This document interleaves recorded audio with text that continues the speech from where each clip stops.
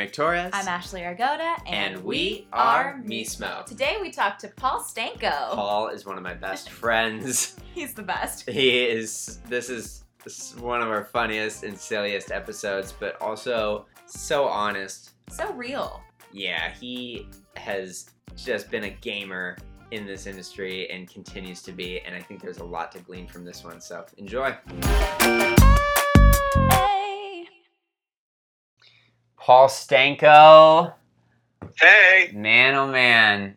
Hey. How are you these days? Mick Torres and Ashley Argota. It is so good to see you guys again. I'm doing fabulous. How are you? We're Great. good. We're well. Chilling. I have Paul, you're the person I think I have worked with the most. That could be very true. We've been lucky. We've got to do a lot of cool stuff together. I want to talk all about that, but first, hard pressing question. I want to talk about your sense of fashion. Okay. Because that's a big subject. Do you have time? I thought this was an acting podcast. Every award show we're at, every rehearsal we're at, I feel like you have made a conscious choice. Like I remember all of Get That Snitch rehearsals, where you were going under an alias as the that was a whole fascinating story. We'll get into the Get That Snitch, but just where does your inspiration for fashion come from? Honestly, like peacocks, my mother's closet. Project Runway, The Fresh Prince of Bel-Air. That's clear. MTV in the 90s. Yeah. You know, just bright colors and loud noises as a concept. And I think just like clothes give you so much power and so much confidence. And we all know what it's like to look good. I mean, we more so than most people know what it's like to look good. Yeah. And I mean, especially as actors, like to try to tie this in somehow, it's like you put on costumes and you feel like a whole new person. I mean, that's fashion does that for you every day on a constant basis. And I feel like why waste an opportunity to look amazing? So I always try to sort of skew my wardrobes in that direction with that general sense. You do. Thank you. I feel like you're like the LA Theater Macklemore. Whoa, that's an overwhelming compliment, and I assume you're talking about like thrift store era Macklemore, not whatever Macklemore is doing now. Because what happened to Macklemore?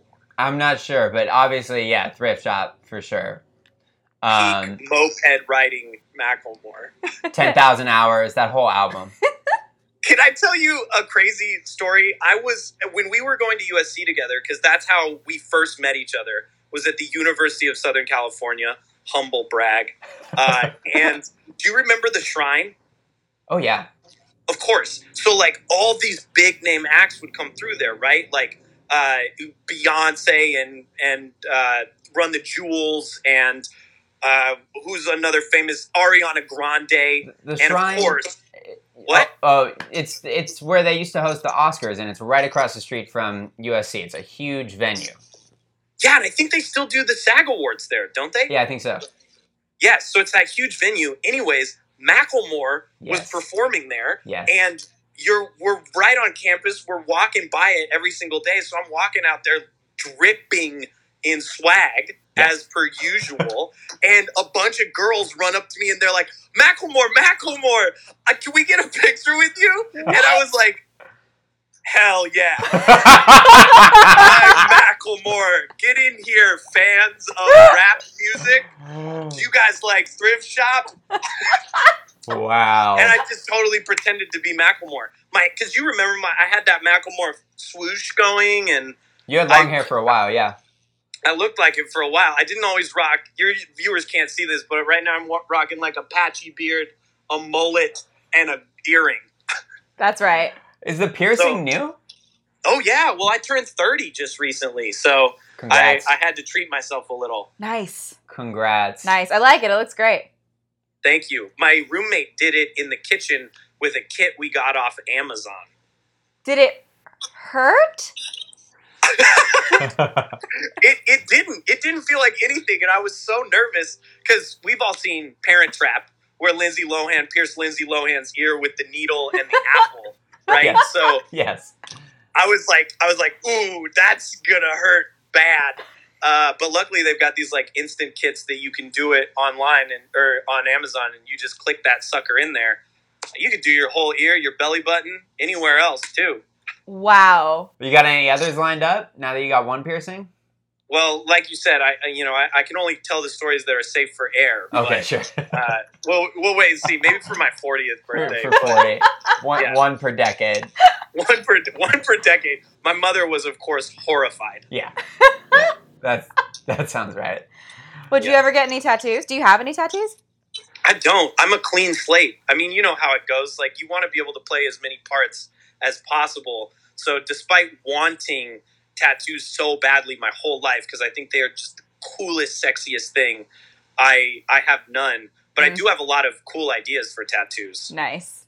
I thought the same thing, and then I was like, I'm going to get tattoos, but get them in hidden places, and they're not that hidden, so now every time I go in for a job, I have to get them, I have to, like, spend an extra hour in hair and makeup getting them covered up, even though they're tiny, but they're on your wrist. Yeah, but, I mean, I love my tattoos, but then when I go to work, I regret every second of getting a tattoo. So good for you.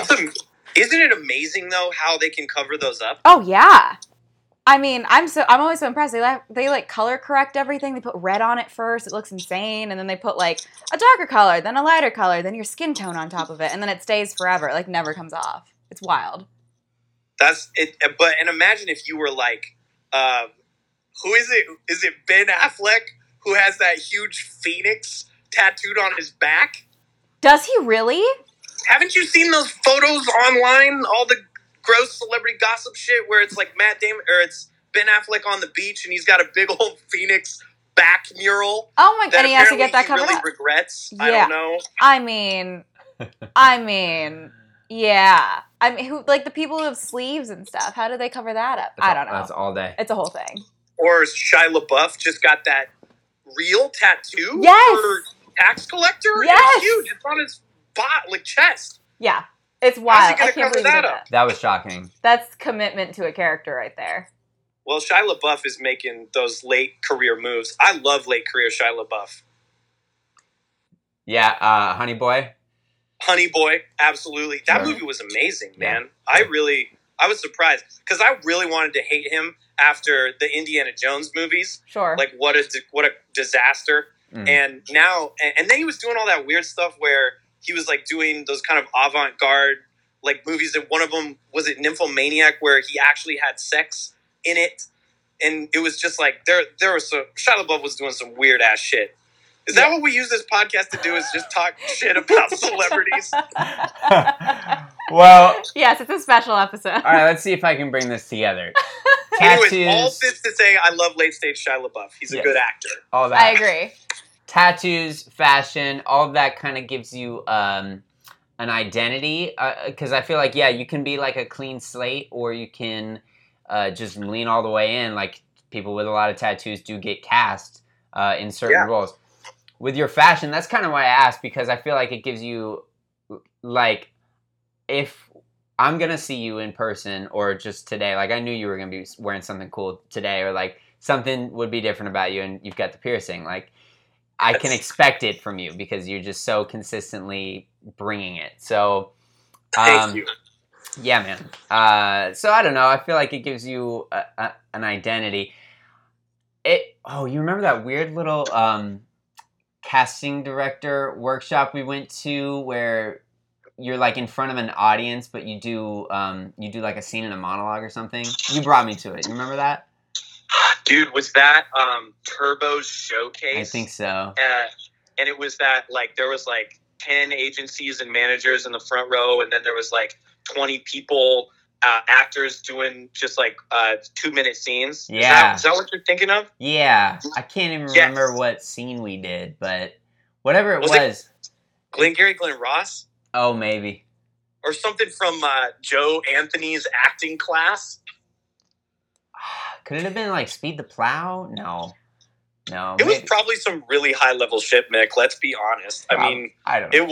it was definitely not some scrub script you get offline when you Google good 2-person scenes. No. Wow. No, we did a play. But Yeah. it makes me think We of did a like, play. have you ever been in one of those rooms where they're generally like people you've worked with for like a day or like a few hours, and they have you stand in front and give adjectives of like, how would you cast this person? Like, have you ever had that experience?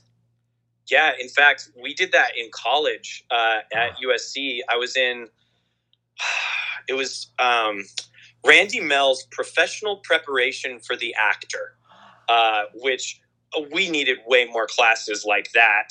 And instead of just like make the color purple with your voice class, we needed more like how to do your taxes as an actor, how to like manage yourself as a brand, how to use social media. Yes. Not like, here's Kundalini yoga for a semester. Not that movement stuff is invaluable. I believe in it. I do it. The warm-ups, the high-low before every show. But like, if I had learned how to, just manage my finances, that would have changed my career very early on. Yeah. Totally.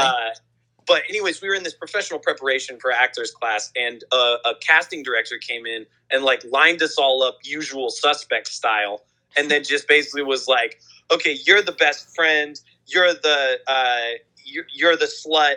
You're the goody two shoes. You're the tough guy. You're never gonna work. You're the the best, the second best friend."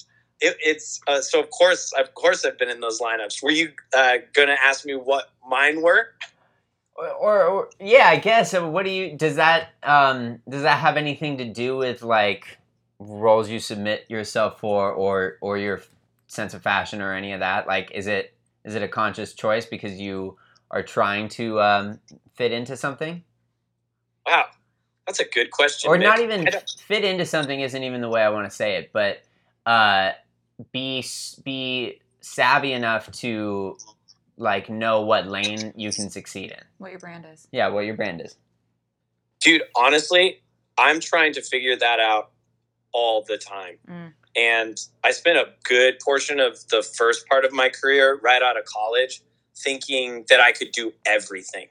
I was like, I am the best actor in the world, is literally a warm-up I used to do with Tommy Fleming at USC, where we would just be backstage going, "You're the best actor in the world." "No, dude, you're the best actor in the world." And it was like, you come out of the gate super cocky, like the world, like you own the world.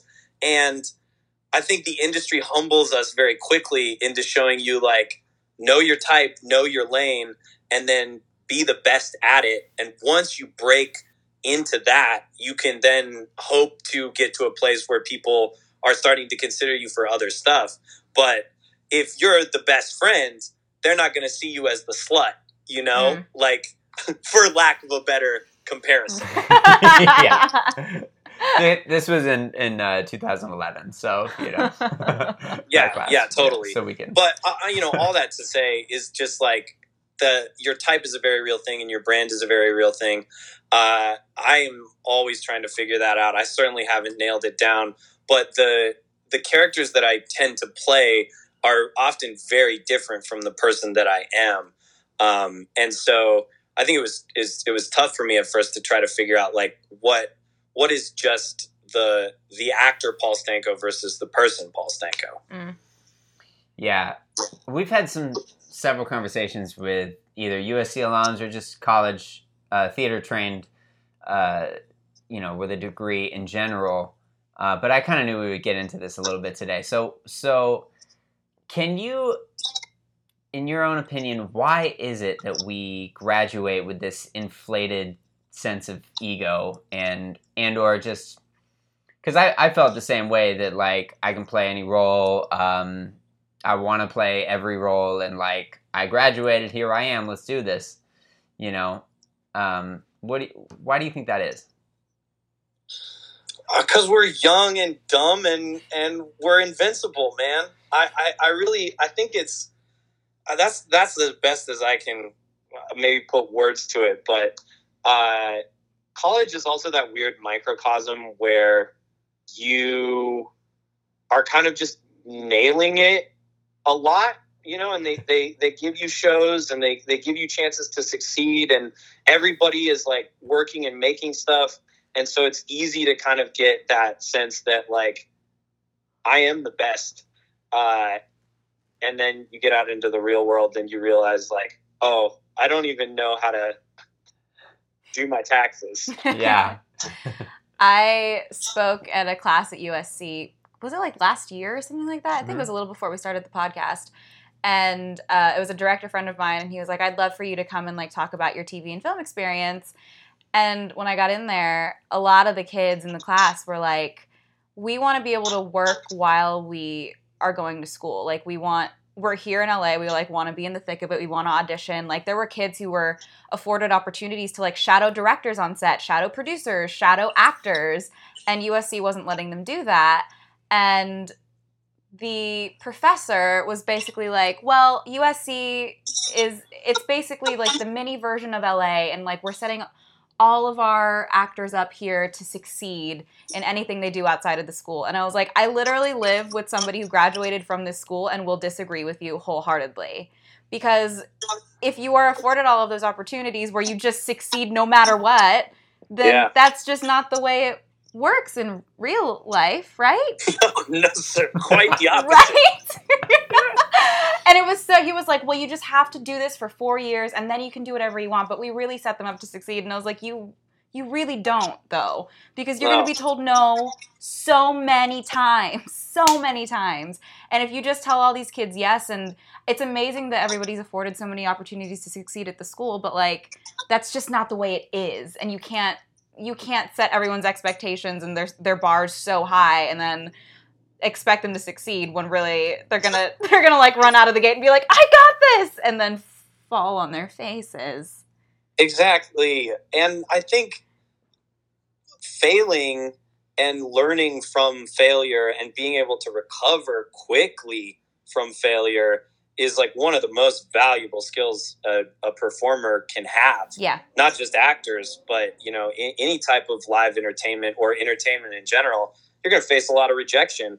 And like you said, they're afraid to prepare you for that, or they think that that's not what kids come to learn is how to fail. But that's what I spent my whole career doing, is learning how to fail. Yeah. So you fail and you learn how to deal with the failure. Absolutely. That's such a good point. Yeah. Will they add a failure class at USC, do you think? Well, I just feel like it's not even about getting rejected, because you do audition for the plays and there's a finite amount of roles, and people get rejected that way. So to USC's credit, that is some sense of reality. But the difference is you can just roll in and audition for, if you're a BA, there's like 6 BA plays that you can audition for. And there's going to be a role or 3 or 4 for you that you would fit, and you can go in for all of them. Because you signed up on a list to go in. Yeah. If real auditions were like that, I mean, I'd have 5 auditions a day. Truly. So that's what I think. But I don't know I don't have a solution for them. I do, and I think you heard it time and time again. Harrison said the same thing. Don't go to college. Get out there and start working in the entertainment industry.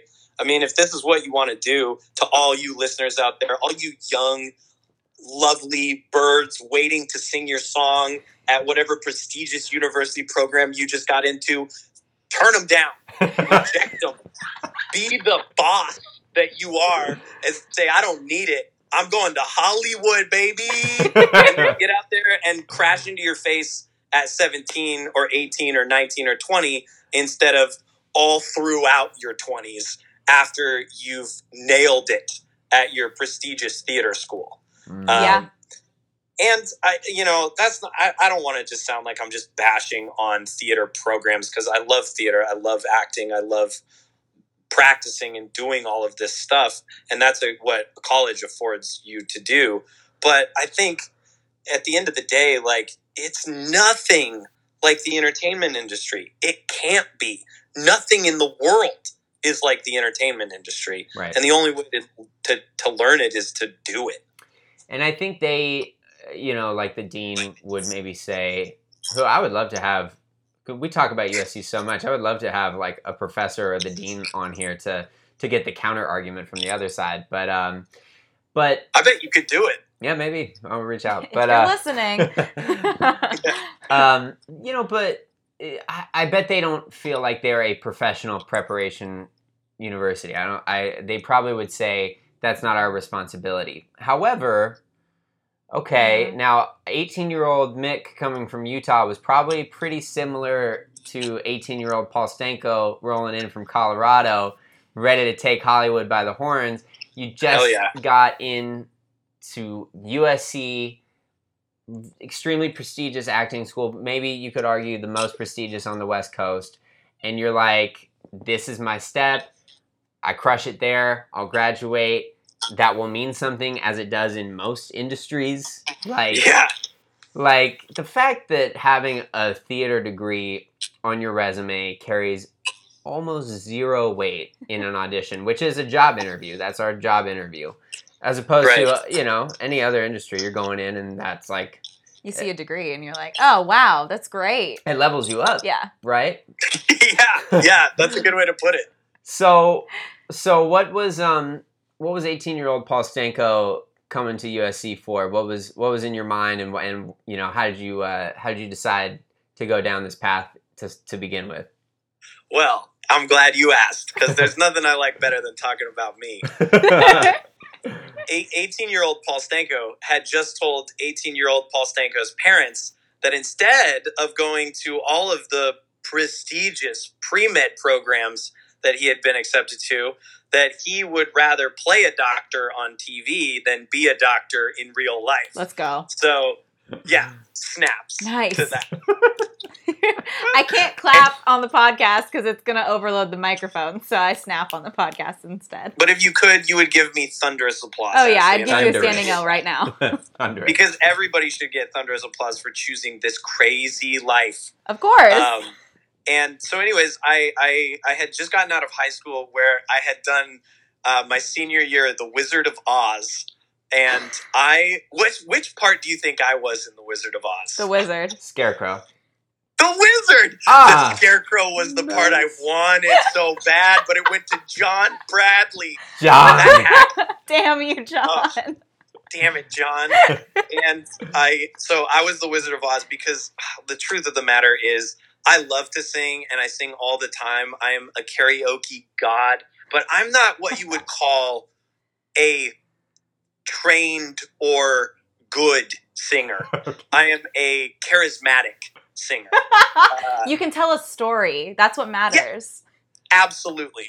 Exactly. Yeah, I'm the storytelling there you go. Singer. Perfect. Yeah, perfect.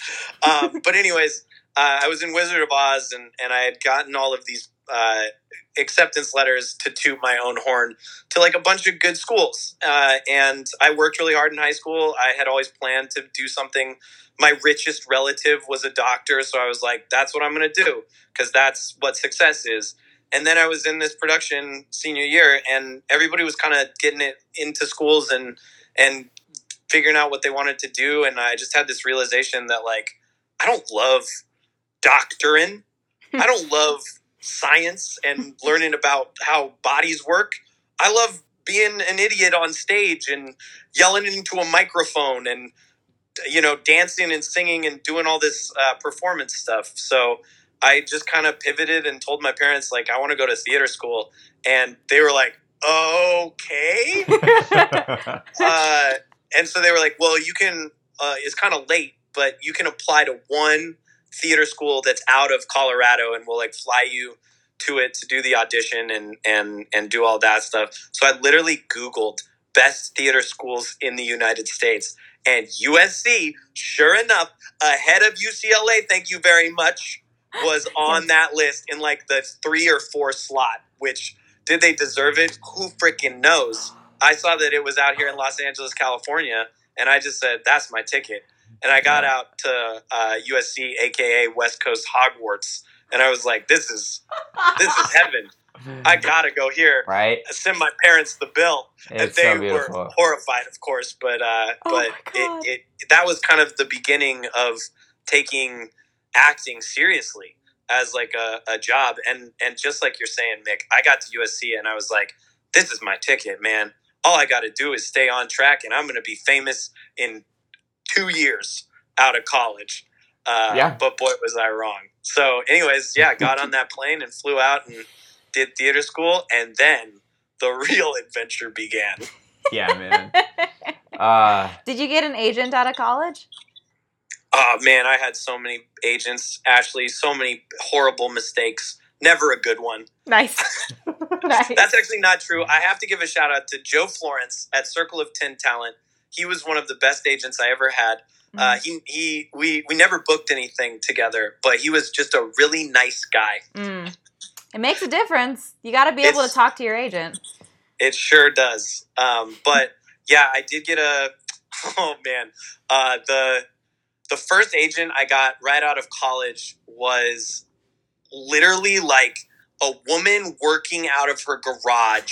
I won't say her name because like I only want to talk shit about celebrities who are established. Yeah. Yeah, me too. But she like met me at an Italian restaurant and was like, classic. So this is how I do it. This is my style. This is my strategy. I'm gonna make posters of you and send them to casting agents. And I'm gonna need you to pay me $250 as like a consulting fee for these headshots that we're gonna do together. And it's all gonna be great. And I was like, okay. Oh no. Oh no.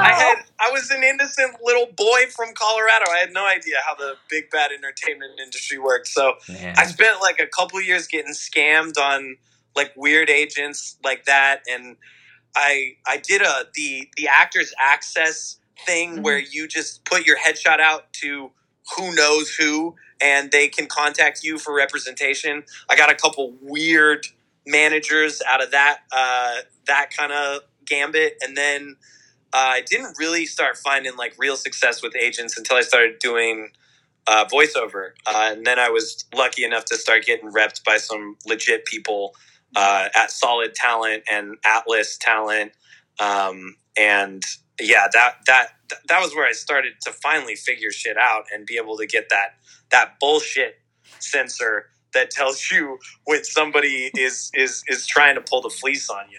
Wow. Man. What a story. Oh my God. Okay, so it's pretty much similar experience. Yeah, there have been some tough ones.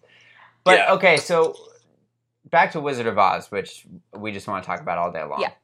Of course. Okay, so A Star is Born. I did the exact same thing. Mine was Funny Girl. I played Nick Arnstein. Of course. And then I'm like, okay, cool, like lead role in my high school, but I'm like, all right, I'm just gonna leave it up to the experts. Like if I get it, the professors at USC, they'll know. Like if I've got it, they'll let me in. Yeah. And if I really shouldn't be an actor, they'll say no, and then I'll go do something else. Exactly. So I'll audition. And then I got in. And that's when everything changed. So, but doesn't that, I mean, when you're young, like that sense of validation, like I got into that school, that changes it. Okay, but then here's where I'm going. We fell in love with theater, both of us. And then we came to LA to a theater school, but I wanted to do film. That's why I came here. That's why I didn't go to East Coast schools. Was it film TV for you too? Well, that was all I knew about entertainment, was that it was Hollywood. That's where they made movies. That's where professional actors went. I mean, I kind of like Broadway was out there, but I wanted to be in movies, so of course I came to LA. Me too. But then we got trained for theater, thinking like it'll just transfer. But totally. Now most of what we've both done, like we've had some film TV stuff, but we're not what 18-year-old Mick and Paul would have wanted for us at this point. No, certainly not. Dude, I have never been on a TV show. I've never caught that guest star. I've never got that series regular. Yeah, man. All the movies I've done have been like indies and wonderful and weird projects, but like I was getting the Oscar speech ready, dude. I know. But you've done a lot of great theater that you I think you should feel proud of. Yeah, I didn't mean to like write off all of that. I'm very proud of everything I've done, but yeah, theater in LA has really been my wheelhouse. Shocking, right? It's almost like, you know, finding a camel that can swim. Oh man. Yeah, but you have done a lot of you did Antaeus. Are you Antaeus? I've worked at literally almost every theater they've got out here. Yeah, I've done Antaeus, Noise Within, Rogue Machine, Lyric Hyperion. Man, the list goes on and on. That's the crazy thing about it, is there is so much theater to be done out here. Who knew? Who knew? Last but not least, After Hours Theater production of One Flew Over the Cuckoo's Nest, which we need not belabor. You covered it with Harrison. Yeah, right. I want to talk more about what was it? Great Minds Creative Productions. Get That Snitch. Get That Snitch. Oh, that was my first professional play in LA. Was it really? Yeah. Oh my God, that's well. I'm completely honored by that. But you were so good in it the first time when we did it in college, and then you were even better the second time when we did it at the Atwater Village Theater. Thanks. I changed roles because we went from. I don't think we've really talked about Snitch on Mismo. No, I don't even know that much about Snitch. Well, since we're sitting here with Achilles Capone himself, don't tell him. I'm sorry. That's my secret alias, dog. You just gave away Batman's identity. Batman? Okay. That's okay. I forgive you. I'll use the Men in Black mind eraser. Nice. To make sure it stays safe. On but yes, I was the person who listens to this. That was your pen name. Okay. So you wrote it in college, and then you got it made. That was our senior year. Yeah. What was that group called? Brand New Theater. Yeah, right? BNT, and you were kind of one of the big catalysts for getting. Was it Tony Abatamarco who was running the Skylight Theater, and they they had seen it at USC, yes. and they wanted to bring it out just right away into the LA theater scene because they thought it was going to be a hit. But then, of course, there was no money.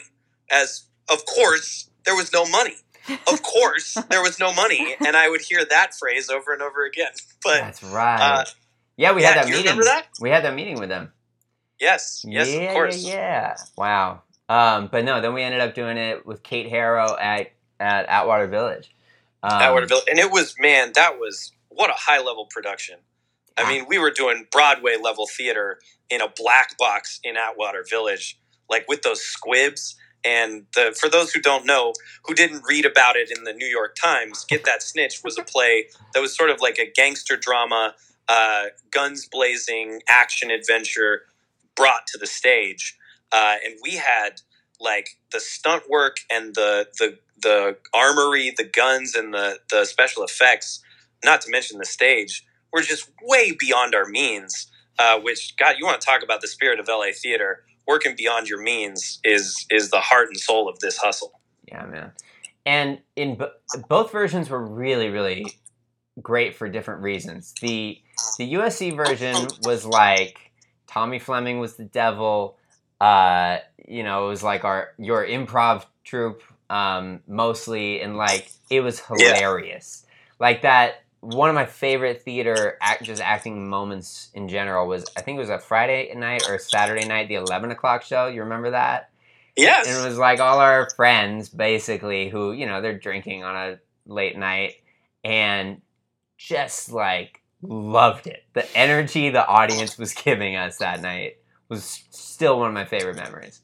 Dude, how do you think theater survived all these years through, the span of history?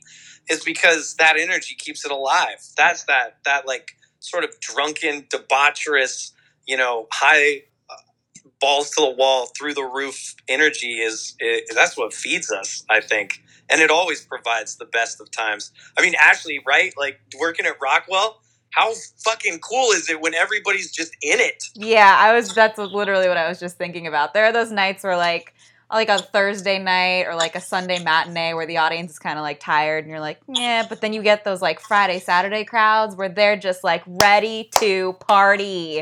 And it's the They're singing along. greatest. They're at the edge of the stage. Yes. It's that anyone who's ever done it knows what it feels like, and it's the best drug in the world. Yeah. It's really the best feeling. Yeah. It's what keeps me in this crazy game after failure after failure after failure. Is that feeling of the 11 o'clock show where everybody's drunk having the best time of their life. It was so fun. And then the second time, and that's why we were like, oh, we could do this outside of school. Like, let's do it for real. And then our cast was, I would take our cast in any fight against any other cast. They were like the most intimidating guys. Absolutely. John Meade and Jeff, oh man, R.I.P. Jeff. What was his last name? Dude, Levin? Jeff Levin? Man, he was so good. That dude was amazing. And then he tragically died of cancer, like right after that show happened. What? Yeah, that was one of the most, what a roller coaster. That was unbelievable. You and I went to the hospital together to see him. And, that was literally the last thing that dude did in his life was get that snitch. And, talk about going out on a high note, honestly. Like, it was such an honor to work with him. And that kind of sums it up for me right there. He was like this incredibly strong man, and he was talking about he felt like his lat had gotten sore or something. Like he could normally do 50 pull-ups, and he was like, I was doing like 5 and something hurt, and turned out it was, of course, cancer. Yeah, that was terrible, but what a great guy that we got to know for a while. Exactly, and dude, the dude was built like a professional wrestler. Yeah. I mean, we really, that whole cast went from being college students to like jacked dudes and scary gangsters. It was really like, it made it real. He had that stunt where he had to pick a guy up by his neck. That was Jack, right? That he picked up? That's exactly right. That was Sean, Gallagher. I'm so bad at names. Yeah, yes. Yeah. And, all those fight scenes were so good. But yeah, that cast was amazing. And it really did feel very real. Yeah. What's up with Get That Snitch? Is it just sitting in your drawer now these days? As so many good ideas are. that one just sort of ran its course. And I think that was the sad side of the second round of Get That Snitch, was like, for all the work that we put into it, it never really gave us back what we put in. Like the audiences were good and we sold a lot of tickets, but it wasn't enough to keep it going. It wasn't enough to get it picked up somewhere. It for everything that show did and it wasn't enough to keep it going. And I mean, I think that's kind of the beautiful tragedy of a lot of live theater, is that it takes so much to make it, and the return, at least financially, is often not enough to keep it going. So you kind of get these beautiful supernovas that just explode in the sky, and then they're gone for good. And I guess that's all the more reason to cherish them. But Get That Snitch, it's up there in the sky in stardust now, and hopefully on to bigger and better things, as we all look forward to. But that one's in the sky. Yeah, after this, tell your roommate we talked about it. We're reminiscing. He was great in the first one. Yeah. AJ was the original Jack Thrash. And you were Iron Tom, and then Detective Slade. Yeah, because there's no way I could have played Iron Tom with that cast of like men in their 50s who were like trained army vets and real police officers. Do you remember going to the LA gun store where we actually shot with who taught us how to shoot? That was Chris Lavero. Who was a police officer. Yeah. Oh yeah, that was a rush. How were you on the range? I can't remember. I mean, I'm not a deadeye, but I get the job done. Let's see. Could you save Ashley in a zombie apocalypse with a well-placed headshot? You, you know what? I'm more of a Gimli than a Legolas. Let's say that. Unfortunately. Wow. Nice. That is a good comparison. Yeah. Wow. I mean, that's like, it's crazy to think about the both of the shows that, well, we've done a few things together, but Get That Snitch and Cuckoo's Nest, the production value was so high on those shows that it really it made me sad that I couldn't just do that kind of stuff all the time. I know. Like, you know, why isn't more theater that way? I guess it's a money issue, but I certainly don't see a lot of it that was on that level. Yeah. Let's see. We did those 3 shows together. We did Delicious. Yes. And then we wrote Best of the Best. Best of the Best. Oh, man. Yeah, we've been on quite a roller coaster together and have kind of dabbled in just about every avenue this industry has to offer. Yeah, and I think that will somehow, just so that I can sleep at night, I believe that will somehow serve us in the long run, being able to do a bunch of different things. Absolutely, it will. It better. We're both like way too trained at improv. Way too trained. And that's kind of one of the funny things about Los Angeles, and maybe other cities are like this too. I feel like if you wanted to be an actor, you had to do way too much improv. Yeah. You had to take way too many improv classes, do way too many shows in like a dank dungeon for only other improvisers and free beer. And that was like a big prerequisite in I guess like a couple years ago to be an actor in Los Angeles. Yeah, kind of. It kind of was. Do you have a favorite improv story or moment you can remember? Wow, man! I tried to black out so many of those. No, of course, I have so many amazing improv show moments. You were on. What was the team at USC you were on too? I was on Cometus Interruptus. Yeah. I guess the highest profile improv moment I've ever had was with Kyle Mooney and Beck Bennett. That's awesome. From Saturday Night Live. They were alumni of our troupe at USC, Cometus Interruptus, USC's oldest improv troupe. And they came back to do an alumni. Yes, snaps for that. So Kyle Mooney and Beck Bennett came back to do an alumni show with us. And so we got to improv with those guys. And that was when they were doing Good Neighbor. So that was right before they got on SNL and did all those crazy AT&T commercials. And you know what they did? Those guys walked out on stage. You hear about all these rules of improv. Yes, and don't say no. You know, like space work, all this stuff. Don't go blue. And so you think these guys are going to come out here and just crush the most fundamental NBA championship improv you've ever seen. And they just immediately, like, one of them got a huge spacework boner and the other one started, like, watering it with a spacework watering can. And they just told, like, a giant dick joke for 5 minutes out there as we improvised around them. And you know what? The audience loved it. Wow. Wow. So throw out all the rules you think you know. Wow. Wow. That's amazing. Learn them and then forget them, right? Learn them, forget them, and you know, you can always fall back on a good dick joke. Oh my God. That's awesome. Wow. Those are the rules of improv right there. Those are the rules of improv right there. And then I really loved working with Chef Peach Poach and Delicious. Yeah. Those were kind of the 2 post-college troops that I was on. And just like running the Clubhouse. Do you remember doing all those Clubhouse shows? The Clubhouse. And just having the time of our lives. I mean, I think that's the best part of improv.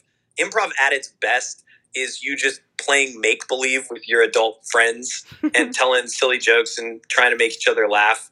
And I feel like we did that a lot on Delicious. Oh yeah. We did. So I loved all of those moments, and of course all of the bomb shows that we did.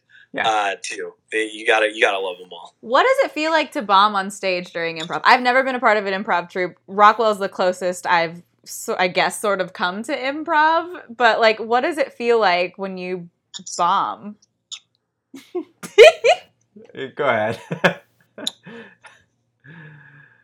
Okay, did you feel that dead silence and how awkward it was waiting for just something to happen? I'll do it again for you. Oh, it hurts me. I can't even let it go that long.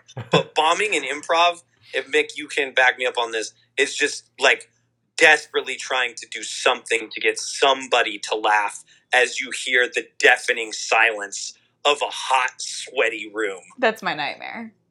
Yes! It's everyone's nightmare. I was on a team like a while, way before Delicious, and it was with some people that I didn't know. We had like a guest join us that day, which is always dicey if you've never rehearsed with somebody before. And I had actually invited a girl that I liked to that show, and he starts off the scene with like, "I just killed this dog, help me bury it." Oh no!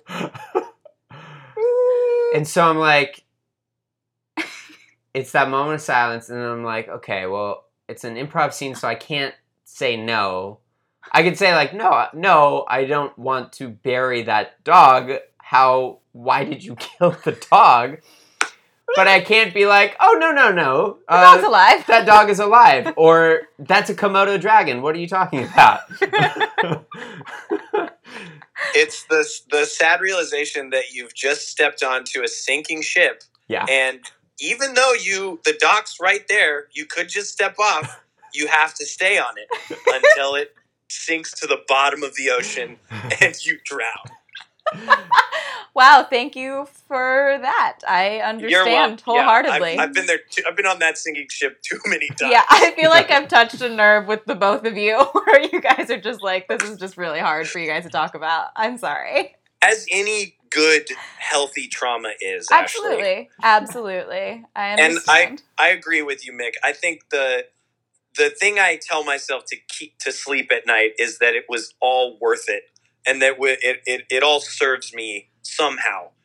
Because when you come across that moment where you're on stage and somebody's burying a dead puppy and you can't say no and you just have to go with it, there's a beauty to being able to get through that. Yeah. So Go ahead. I think it will pay off, and I know, just because I know you, even though the dream is probably different than it was at 18, I know you still have some big dreams and goals and things that are keeping you going. Oh hell yes, man! I'll tell you a story. This happened today. I was on a conference call with my boss at the brewery, because I work, my keep the lights on job is as a brewer at Golden Road Brewing Company. Yeah. I don't want people to get the impression that being an actor is just having a bathtub full of gold like Scrooge McDuck and being able to like hang out off the one Wiener Schnitzel commercial you did a year ago. You know, like most people are out here hustling hard every day at jobs that are pretty unforgiving, and have, just regular day jobs. So my regular day job is as a brewer, and my boss offered me a full-time position at the brewery, which came with benefits. I would have got health care. I would have got a 401k.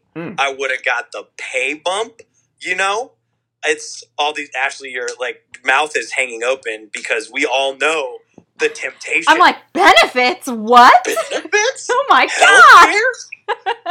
You turned him down. Consistent, steady pay, and I turned him down because whenever I try to think of what else I could be doing or should be doing, it's nothing other than this, for better and for worse. I have the gift and the curse, and I wouldn't trade them for anything. So I turned down the full-time position, and I also opened the check for $1,250 from the Best Buy commercial that I did for voiceover. So Hey, There you go. it's the ecstasy and the agony, and it's like they both often come together, and I wouldn't rather be doing anything else. yeah. What do you think is the biggest misconception of being an actor? Oh man, there are so many. What are a few? I think one of the biggest misconceptions of being an actor is that there is some way you can just get jobs on famous shows. Yeah. Like, so many family members and friends who mean well are like, oh, I was just watching Modern Family. Why don't you go be on that show? Or like, I was watching the Trolls World Tour movie. You could be a voice on that. Why don't you do that? It's like, well, if I could, I would. Terry. Yeah. I never thought of it. Why didn't I just go in and do that? What's funny is that the origin of me asking this question comes from a family member of mine watching Dancing with the Stars and being like, you should be on Dancing with the Stars. And I was like, I can't just go and do that. And then she called back like a week later and was like, you should be on NCIS. I love NCIS. And I was like, I also can't do that. So I don't really know what you want me to do. And it was just such a huge like misconception in my family of like, oh, you can just go and be on this show. And I was like, totally. No, that's not how any of it actually works. Sorry. If I could, I would. If you get their number, give it to me. Right? I think hand in hand with that, another big misconception about actors and acting and the entertainment industry in general is that if you're successful, you're a celebrity. You're like, you're a movie star, you're a series regular, you're someone people recognize, you're someone whose name everybody knows, that's like the only type of successful actor that there is. Yeah. But the reality is like acting and the entertainment industry runs such a huge gambit of levels and styles and different, financial rewards that like there's way more blue collar actors out here just doing the work, putting in the grind than there are super famous actors whose names you know and faces you recognize. And all of it is valid. Yeah. From the background extras to the marquee names. It's all you're a professional actor if you're out here trying to do it. Yeah. So I think like people misconstrue that and also misjudge it. That like, oh, you're not on a TV show, you're not in any movies, like you must not be good at what you do, or you must not be a professional. It's like that's super callous and misunderstood. Yeah. Agreed. Speaking of professionals. Oh wait, can I do one more misconception about actors? Yes. Is that we want to perform all the time. When people are like, do a voice, do a funny voice from a show you were in. I was like, you're an accountant. I'm not going to ask you to do my taxes right now in front of all these people. I'm not going to ask you to do a math problem for me. Mm-hmm. It's like, respect the space. Yeah. That's so funny. I have huge energy, and I will entertain a crowd at a table till the cows come home. But, like, I do not want to do a monologue for you at the dinner table. Yeah, I get that a lot with singing. Like, when people find out I'm a singer, they're always like, oh my God, can you sing something for me? And I'm like, no. No, I'm not going to do that. It's weird. It's weird. It's going to be weird. Nobody's going to like it as much as you think you want. This, it's, yeah. That's another misconception. Yeah, that's a great one. Yeah, you're absolutely right. How are you going to come back after all of this?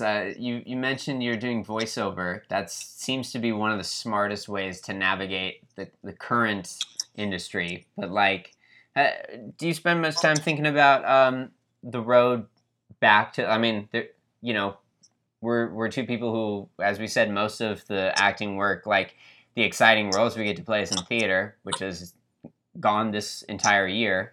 Definitely. So what do you think the road back looks like? Oh man, Mick, I wish I had a good answer for this. Yeah. I really freaking do. And if you figure it out, please let me know. The truth of the matter is, and this I think is the answer that applies to my every question I have about my acting career is really I don't know. I don't know what it looks like. All I know is that I just got to keep going and stay on the grind and try not to get too discouraged about it, because there is a lot of depression and anxiety that comes along with this job.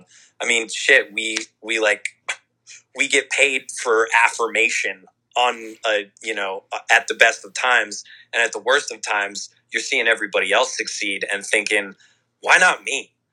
Like, I'm putting in the work, I'm putting on the hours, I'm doing the job. Why not me? And that's just a way to poison yourself and get stuck in a rut.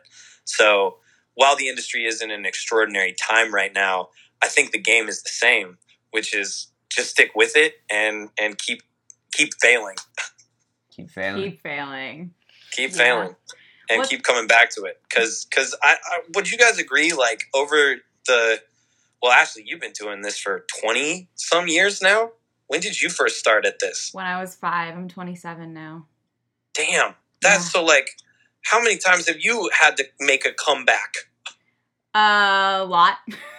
Yeah. Yeah. So do you think this is any different? Like, this time, even though, the circumstances are extraordinary, is it any different, or is it kind of the same playbook? It's pretty much the same. I mean, truly the only difference is that everyone has stopped instead of just like my career kind of slowing down a little bit. Like, everyone's career is just slowed down. So it's all of us are going to be finding our way back at the same time, essentially. But yeah, it's a weird, like you said earlier, like a weird roller coaster, emotional, mental, physical, spiritual journey that's just going to be up and down forever. No matter how hard you work, no matter what you did commercial-wise, TV-wise, theater-wise, at any point in your life, it's just going to be a really crazy up and down and sideways journey sometimes. Totally.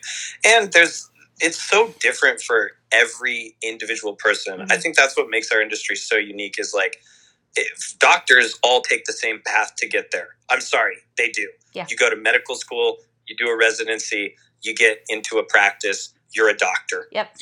And like actors, every single actor's trajectory is completely different.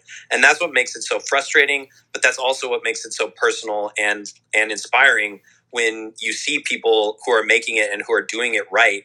Like, you're there.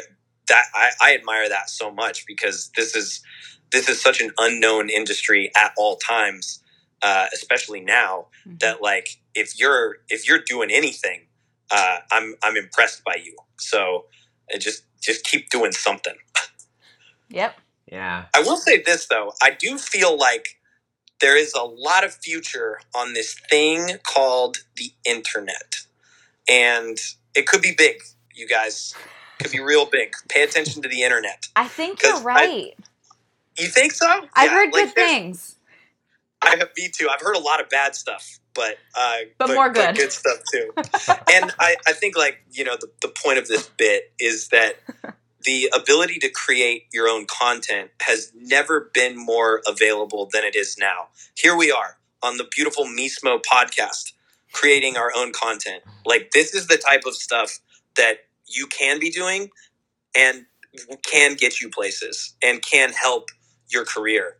It's like making your own content and not being afraid to do it and putting it out there for people to listen to and critique and love and hate, and not being afraid of that, because I think that's how you build a brand. That's how you find out what you're good at. That's how you find out what other people are good at. And we've never been more able to do it than we can now. So making your own stuff, I think, is and always will be the future of this industry. Mm-hmm. Like that. Thank you. And that's Mike Jones. My God. Okay, wait. Before we close up, I do want to ask you about a couple of unsung heroes, but real pros who we lost this year. And since we started talking about USC, we lost Michael Keenan, and then Jack Rowe.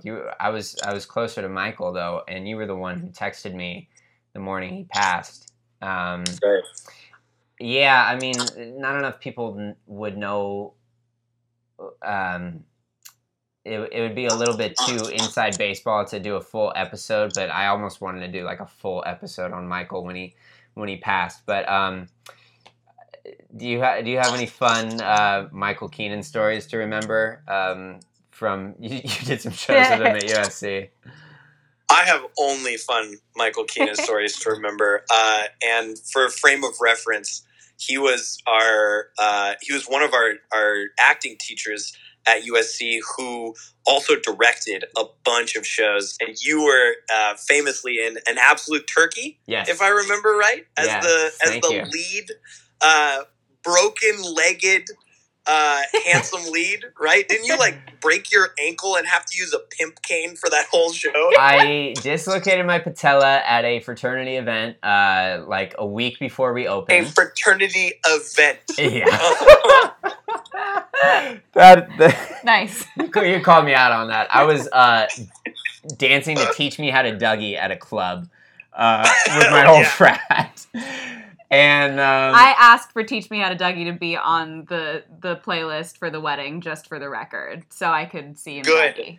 I'm retired. I don't Dougie anymore. He I'm will retired. for the wedding. Thank you very much. Anyway, go on. Excellent. So patella pops off, and I walk in on crutches the next day at rehearsal, and he just goes, "All right, just tell me, do I have to replace you?"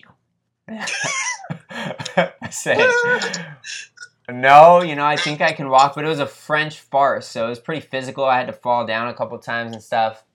And I asked if I could do it with a cane, and he got me this beautiful, awesome-looking cane that really matched the character. I had a limp for it. I was on, like, prescription-grade painkillers for the show. He gave me my own dressing room on the stage level, because you remember in the Bing, you have to go down below. So I didn't have to go on stairs. He gave me, like, that special private dressing room. He really took care of me and made sure I was okay for the show. And that is acting. For anyone out there listening, that's what it is. The show must go on.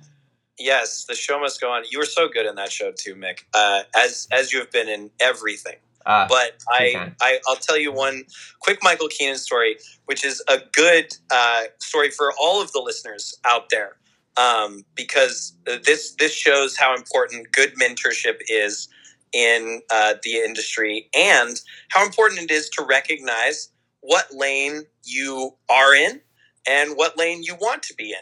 And sometimes if you can't see that for yourself, somebody else will point it out for you. And that's what Michael Keenan did for me. He was directing The Beau Stratagem, and I was a freshman in college, and it was the first show I had ever done at USC. And I played like Stable Boy and Sword Fighter 2, right?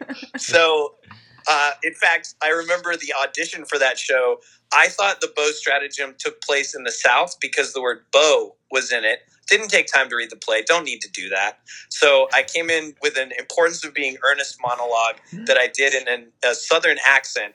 And Michael Keenan was like, "That was the worst thing I've ever seen. But you must have balls down to your knees." And for that reason, he cast me in the show. And then we're at rehearsals. And this is with Nick Tagliarini, who was one of the most beautiful men at USC. He was like, gorgeous Adonis playing the leading role. This other guy named Matt was like his kind of second in command. And there I was, Sword Fighter 2. And I'm standing at the Sword Fighter rehearsal, sort of waiting for the action to pick up again. Edgar Lambda was fight choreographing, fantastic choreographer. And we were on a break, so I was waiting for things to come back, and I just hear from the stands, "Pow! Pop, come over here. And it's Michael Keaton, of course, sitting in the second row, and he waves me over and he goes, now, do you want to do this as a career? Do you want to be an actor? And I was like, well, yeah, Michael, I want to be an actor more than anything. That's why I'm here. And he goes, okay, well, then you got to do something about this. And he's pointing to my body. He's doing an up and down gesture with his hand to my body. And I was like, you mean like bulk up a little bit? Because Nick Tagg's in the room and he's covered in muscles and looking so gorgeous. And Michael goes, no, not bulking up, just cleaning up. And that was some of the most harsh and honest feedback I had ever gotten in my life. Because, there's so much of it that's just like hugs and kisses and you were amazing, the show was amazing, God, everyone's so amazing. But Michael was like sitting there looking at me just thinking, this guy's never going to be an actor if he doesn't clean up a little bit. And so he told me. And that summer, I went back and did P90X. Yes. With Horton. And I got myself cleaned up, came in for an audition the next year, and Michael Keaton, I walk in the door to his audition room, and the first thing he says is, wow, hey there, sexy. And I was like, hell, Michael. I did it. I cleaned up. And honestly, that reinforces so many negative, toxic ideas about being in the entertainment industry, that you have to be beautiful or fit or like gorgeous to be successful. But that really wasn't what it was about. It was just this guy being totally candid with me, Mm-hmm. and a director who I think always wanted to help people recognize their potential, be their best selves. And at times it was blunt, but it was always good-hearted. And you can always tell the difference too, between the good-hearted, genuine criticism and the mean, sort of cruel criticisms. And Michael Keaton was full of nothing but good-hearted criticism. And he wouldn't have said it to you if he didn't believe in you and love you. So if he didn't believe I could be a sexier, more beautiful man. The last thing he said to me, I went and visited him when he was near the end, and I took him out to lunch. I visited him, and I said, you're not doing as well as normal. We usually went out to lunch, but I was like, let's just stay here. And he's like, no, get me the fuck out of here. So I took him to sushi. And he had the fuck out of here. He had like 2 bites of his tempura, and he almost like stops. And he looks at me. I'm like, "Are you okay?" He's like, "Oh yeah." And he has a sip of his Coke, and then he just kind of stops. And I'm like, Michael, I get the check so we can go, and in case we have to leave in a hurry, I pay, and then he says, I might fade out on you. Wow. So I had to take him, rush him back, and he was fine. And we get him in his bed. The nurse takes care of him. He's stable. He's okay. We got him his medication. Everything was fine. And he said, stay and visit, a minute. And I did, and then a show comes on, and it's a soap opera. It's like 2 p.m. And it's like a Latin soap opera. And he had said this to me once at college, but he was like, you should do this. You should brush up on your Spanish, and you should get yourself on a soap opera. That would be great practice for you. And I said, but I don't want to do a soap opera, Michael. And he says, yes, you do. At this point, yes, you do. You want to do whatever you can. And I think you would be good on a soap opera. So now I'm just waiting for my soap opera to come because I feel like it's been spoken. Have you practiced your Spanish? I actually did. I already had a subscription to Fluenz. I bought like all 5 levels a couple years ago. And so I pulled that up and I have started again. I can speak it like conversationally, but I feel like if I go all the way through level 5, I'll be pretty close to fluent. Well, I'll tell you what, man. You got a guardian angel like Michael Keenan looking out for you. There's no way you can fail. Yeah, so right. keep that Spanish sharp, because that opportunity is going to be coming soon. Muchas gracias. De nada. Nice. All right. Well, thanks for indulging me with Michael Keenan. That was fun to. Hey, you got to go back. remember the people, because that's what this is really all about. Is like, between all the fame and the fortune and the crazy projects and the studio movies and the series regulars and the casting calls and the headshots and the agents and the madness of the entertainment industry, it's all about just telling stories with good people. And we've been really lucky to get to do it with a lot of them. So I hold those memories very close to my heart. And I've been really lucky to share so many with you, Mick. And not many with you, Ashley, but I can only hope that there will be many more to come. One day. We'll work together one day and it'll be great. That's amen. Snaps to that. Yeah. Snaps to that. Yeah, Paul, you really are one of those good people, and I feel lucky that you're. I think still I would have to say you are the person I've worked with the most, and it's not a coincidence. I really, it's always guaranteed memories, and whether it's a success or a failure or a little bit of both, which every project is, I just love working with you. And you know what? It really is difficult to keep friends over years in this industry. Like, you get close to people when you're in the midst of a show, and then closing night ends and everybody hugs and says we'll hang out all the time, and then 4 months pass and you haven't heard from them, and that's totally normal, and that doesn't hurt my feelings anymore, but that's just how it is. But you really have been a great friend in this industry that I've always trusted and felt like you were a genuine friend. So thanks for that. Man. Right back at you. Yeah, buddy. All right. Well, let's cut that out. Let's stop being so nice to each other. So sappy, guys. Gross. Too much. We're rivals at the end of the day. That's going for the same motherfucking parts, man. That's right. All right. That's better. Okay, let's wrap up with our last question is always a fill in the blank. Could be a sentence, could be a word, however you want to answer this. Acting is. Acting is. Yeah. This is so cheesy. The first thing I thought of was acting is everything. And that's so lame. But it's so true. Acting is everything. It's the human history. It's the stories that define us. It's the things that keeps us going and gives us hope.